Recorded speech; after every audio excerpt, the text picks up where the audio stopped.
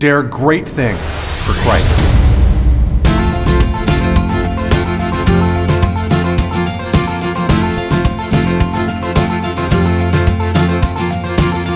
Christ calls us to dare great things.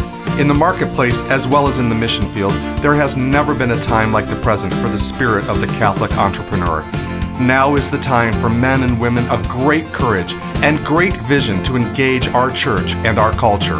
Now is the time to dare great things. And here is your host as we dare great things, Father Nathan Cromly, the president and founder of the St. John Institute. The generosity of the disciple. Sometimes we feel like God asks us for a lot. Sometimes it feels like God asks us for too much. What's the point of generosity in our faith, and how can it help us instead of hurt us? In today's talk, I explore the lesson of generosity that Jesus teaches his disciples in Mark chapter 6. Well, good morning, and I'm just so happy that you're all here and that we can have this time together to look at how Jesus teaches his disciples in the Gospel of St. Mark. And remember, when I say teaches his disciples, what I'm speaking specifically to is teaching his disciples how to be leaders. And for me, I think that our world today is really missing this spirit of leadership. It's almost like for us, we expect someone else to take charge because we're scared of doing it ourselves.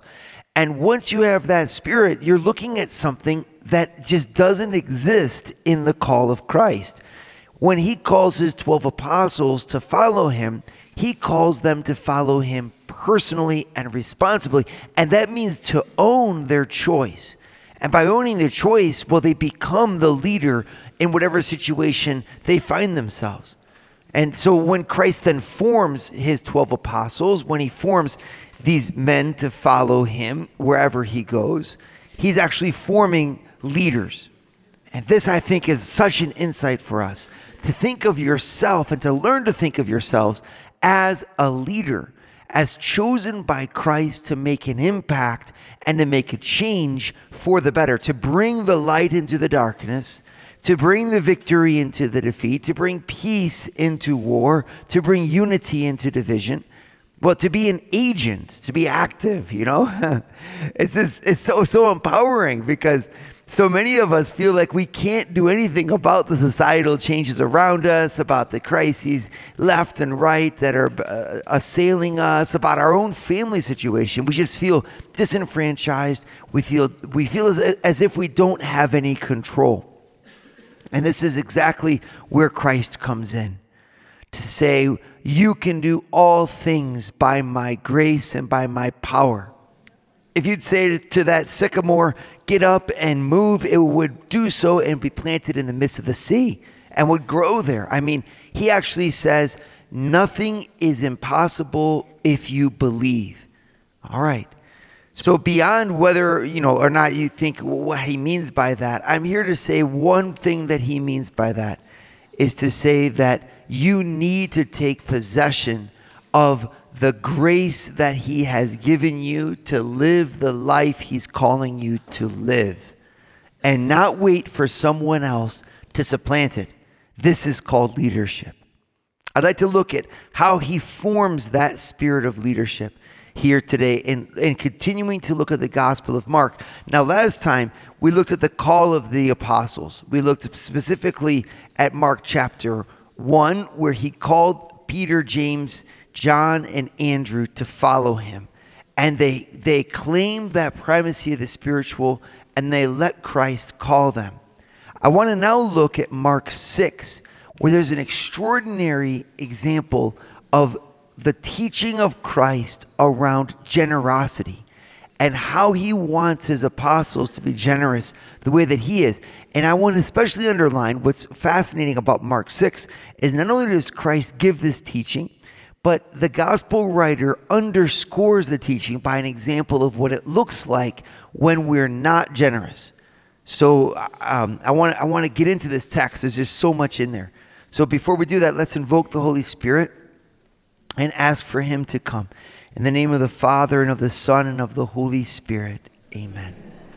Come, O Holy Spirit, Father of the poor, illumine the hearts of thy faithful, and enkindle in them the fire of thy love.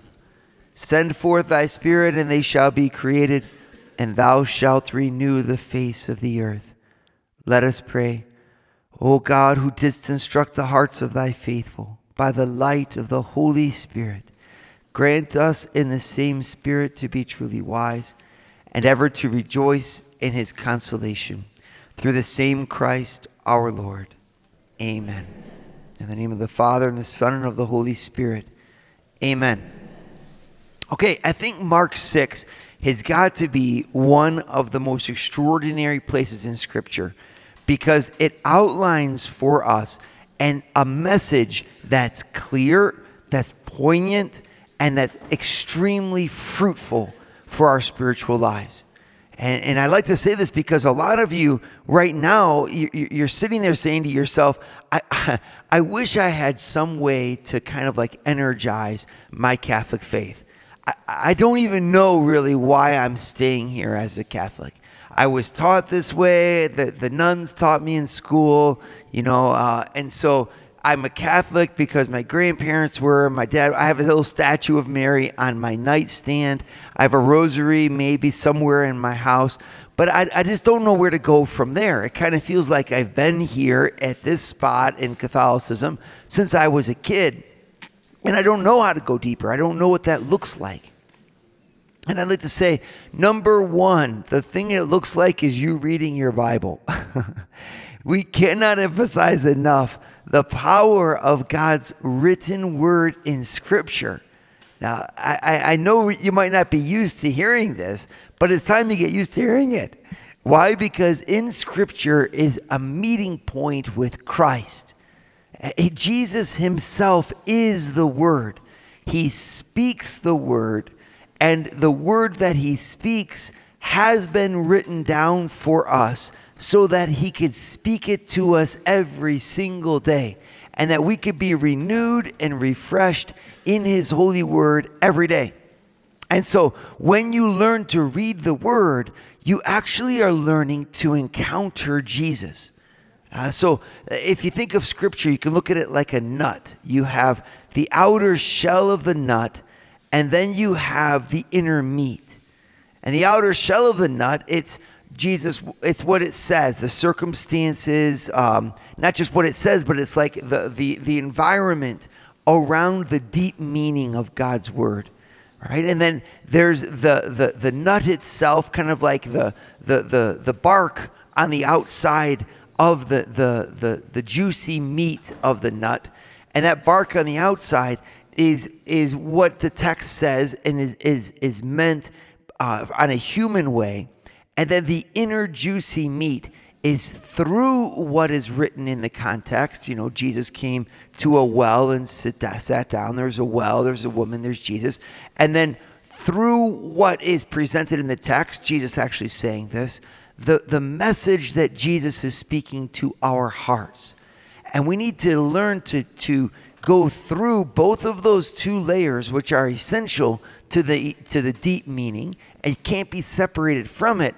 But at the same time, there's a dialogue, a meeting between our hearts and Christ that he wants us to get to.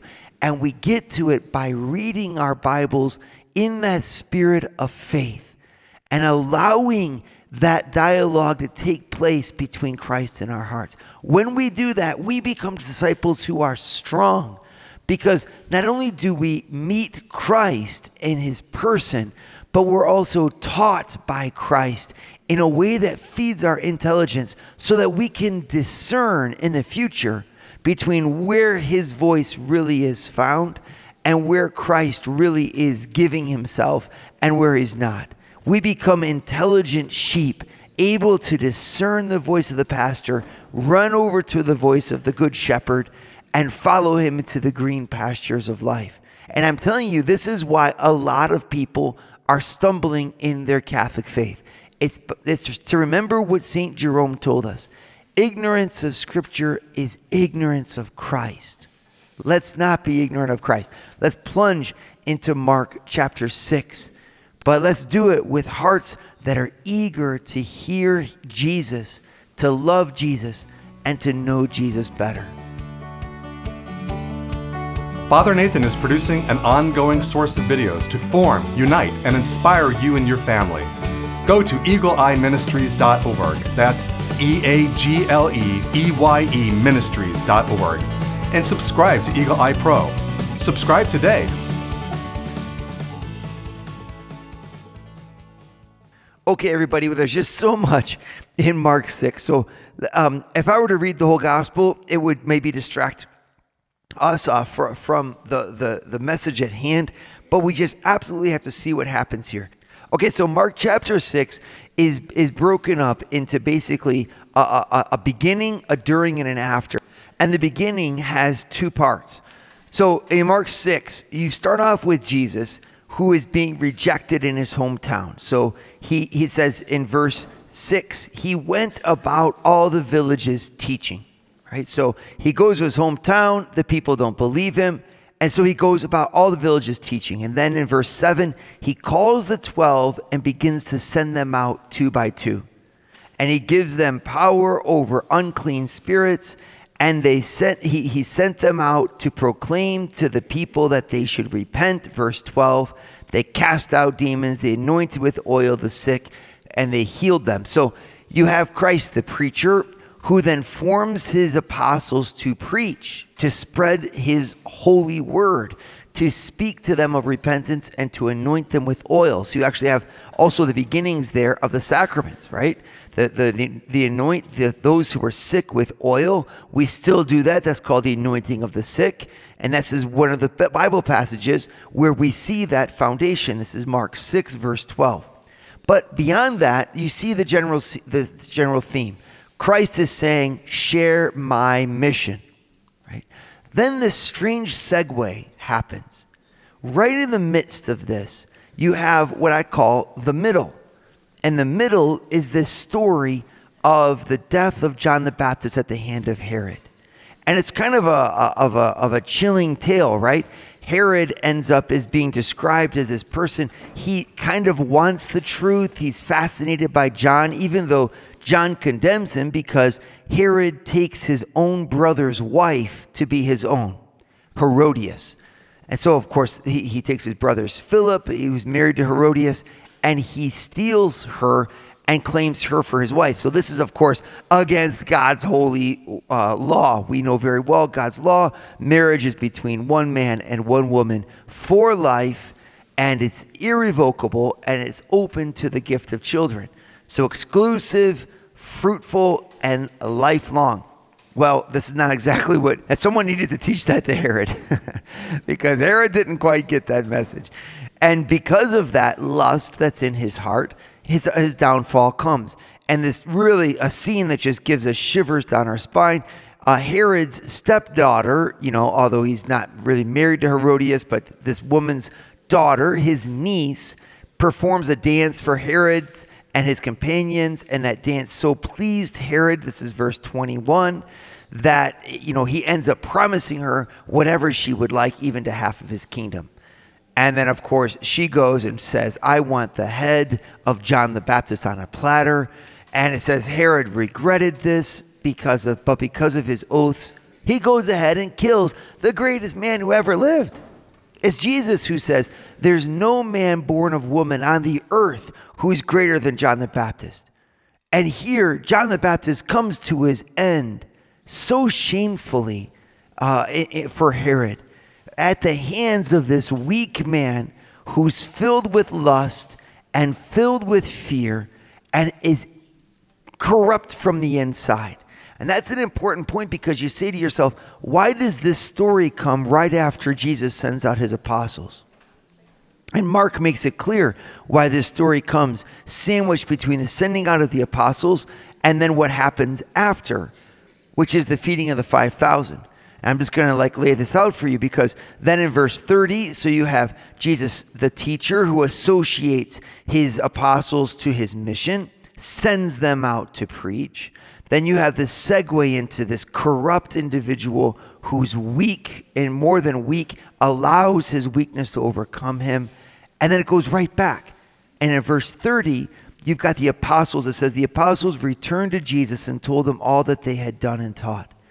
And so they're telling him, and Jesus says, come away with me for a while and rest. And then the people hear that they're going to rest. And in verse 34, Jesus went ashore and he saw a great crowd. And he had compassion on them because they were like sheep without a shepherd. What an amazing scene. And so he began to teach them at great length. And then this amazing thing happens. The apostles come up and they say, Lord, it's late. The people have no food. Dismiss them. It's a very reasonable thing. Let them go so that they can buy some food in the villages to eat. And then Jesus, verse 37, says this earth-shaking line, you give them something to eat.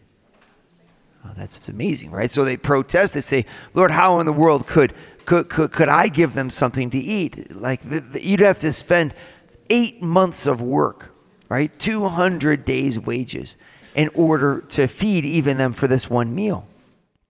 And then Jesus says, how many loaves do you have? Go and see. It's really cool. It's almost like Jesus is saying to them, look, I didn't say to them, feed them all. I said, give them something yourselves. So it's like he commands them, go and look at stop telling me what you don't have and start telling me what you do. I know that it's not enough, but I'm telling you to give them the little that you have. And miraculously, when they do, what happens? He feeds them all by his almighty power. And so right after that, he dismisses the crowd in haste, and the hearts of the apostles were hardened. This is something that really is amazing to us. I'm going to get into all this, but I want you to see the scene. So they're hardened by this because they did not understand what happened. And they get into this boat, and he makes them row all throughout the night against a headwind. It's so odd, but again, like it all makes sense when you see what happens. He then walks on the sea and gets into the boat with them at the end of the night. And as he got into the boat, verse 51, the wind ceased, and they were astounded, for they did not understand, and their hearts had been hardened. And when he gets out of the boat, the whole region begins to bring sick people to him. This is verse 55. And wherever he came, they laid the sick in the marketplaces, and many people reached out to touch his garment, and everyone who touched his garment was healed. Okay, so there's a lot in that passage. Let me just unpack it by saying this is a lesson in generosity. And the lesson of generosity is really clear.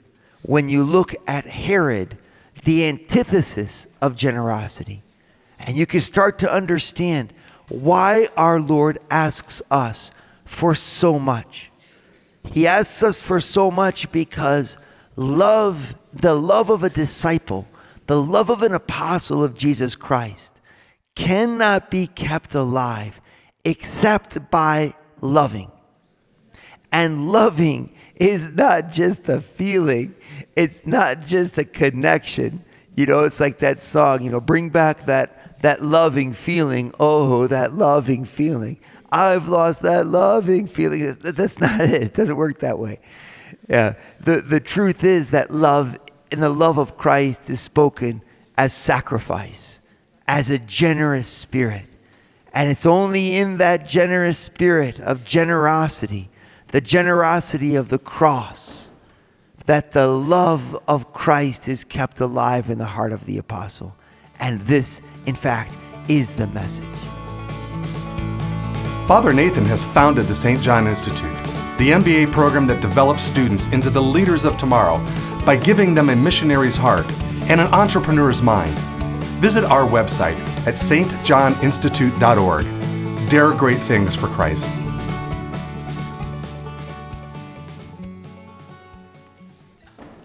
Here's what I mean.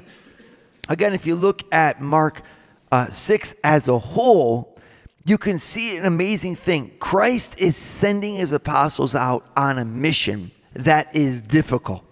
He sends them to the sick. And then, of course, he goes there himself. So he starts by preaching in Mark 6, and then he sends his apostles to anoint the sick. In other words, he sends his apostles out on a journey and a mission into the lives of the poor. And the letter of St. James teaches us that the poor are precisely those who cannot repay us. And this is what makes them poor. If we were to serve the rich, we would do so in a way that the money or the gift, and I don't just mean monetarily rich in the sense of people who are welcoming, people who are loving, people who become our friends, they pay us back. And that's, of course, a fine thing, but they pay us back by listening to us, by being attentive. And Jesus sends us not just to those who are that way in order to bring them the spiritual help that they need, but he also sends us to those who cannot repay us. And he says, when you throw a banquet, invite the poor and the lame and the cripples, those who cannot repay you, and you'll have your reward in everlasting life. And here he does the same thing to his apostles. Now, why does he do that? You could say to yourself in the same way, why is it that my husband is so hard to get along with? It'd be so much easier only if I had this more compassionate husband, this man who can understand me. When I talk to him, he just appreciates me so much, and it's just such a warm and fuzzy thing. Or why would he give me the children that he has? It seems like my children don't even pay attention. They don't want to go to church, and you could just keep on going right through the blame game, right? Of everybody in the world who's not the way that I wish that they were. And I become a kind of victim. And I can say, I would just say to you, my friend, maybe the Lord is sending you exactly to the poor, to those who are broken, to those who cannot repay you, in order to teach you this life-saving message of generosity. Because it's in the poverty of the apostle, the poverty of the heart that cannot reach those with great ease and who needs to rely on the Lord beyond their strength, that character is truly formed. He wants his leaders not to have their mission be easy, but to have their mission be hard, so that they remember to rest upon him. What's the antithesis look like? Well, King Herod. King Herod has absolutely everything that he wanted. And this is exactly what we want. Oh, I only wish that I had it easy. I only wish that my leadership would just resound in the hearts of everyone around me. I wish that as I spoke, people would listen. And when Herod spoke, people listened. And I only wish that I had a life that was comfortable. Herod had a life that was comfortable. Oh, and I only wish that people would fawn over me. Herod had people fawning over him. And he was a leader. He was given this position of authority, and he had it easy. And look what happens to his heart. Herod's heart from the inside allows the ease on the outside to make him someone who lives for himself. And when he lives for himself, he causes the murder of the greatest man who ever lived. And he disrespects his own stepdaughter. This is a terrible scene. And I think it's put there precisely to explain why Christ sends us forth into the darkness, and why the winds that blow are so cold, and why being a leader and taking a stance makes us so alone. It's so that we realize that we are following our leader into leadership. And that the one who's always with us is Jesus. And that he's the one that makes our leadership, that makes our striving and our labors worthwhile. And this is exactly what he then shows us. He says in the lesson of the loaves, right? What they're supposed to do is give them the little that they have. The little that they have. It's like the spirit of generosity, in other words, isn't measured in the size of what you give Christ. It's not because, I'm wealthy so I can give him a lot of money, I'm more generous than the next. No. Remember the story of the widow's mite. She gives out of her poverty, it says. And this is why Christ blesses her. In other words, it's like Mother Teresa used to say. She would say, give and give until it hurts. It's not a question of the quantity. It's a question of how deep from yourself that gift comes. Why does Christ want that? He wants that so that they become like him. He who gave absolutely everything on the cross and saved the world by his generosity unto death. He gave us not only his friends, but he gave us his possessions. And not only his possessions, but his clothes. And not only his clothes, but his body. And not only his body, but his blood. And not only his blood, but his very soul. Jesus dies out of generosity for those whom he's called to love. The good shepherd lays down his life for his sheep. And he's forming his shepherds, his leaders, to have the same spirit. Even if they might not give of themselves to death by a bloody death, they give of themselves by a spiritual sacrifice that marks the Christian. And that spiritual sacrifice of generosity is what saves the world. And this is why Christ drives us forward into these situations that so many of us feel. St. Ignatius of Loyola prayed it so beautifully. Dearest Master, teach me to be generous. Teach me to serve you as you deserve, to give and not to count the cost, to fight and not to heed the wounds, to toil and not to ask for rest, to labor and not to seek after any reward, save that of knowing that I am doing your will, O Lord. Amen. May God bless you. Dare great things for Christ. Share your feedback with Father Nathan. Send us an email at info@stjohninstitute.org. That's info@stjohninstitute.org. And don't forget to subscribe to premium video content to form, unite, and inspire you at Eagle Eye Pro on our website, eagleeyeministries.org. That's eagleeyeministries.org.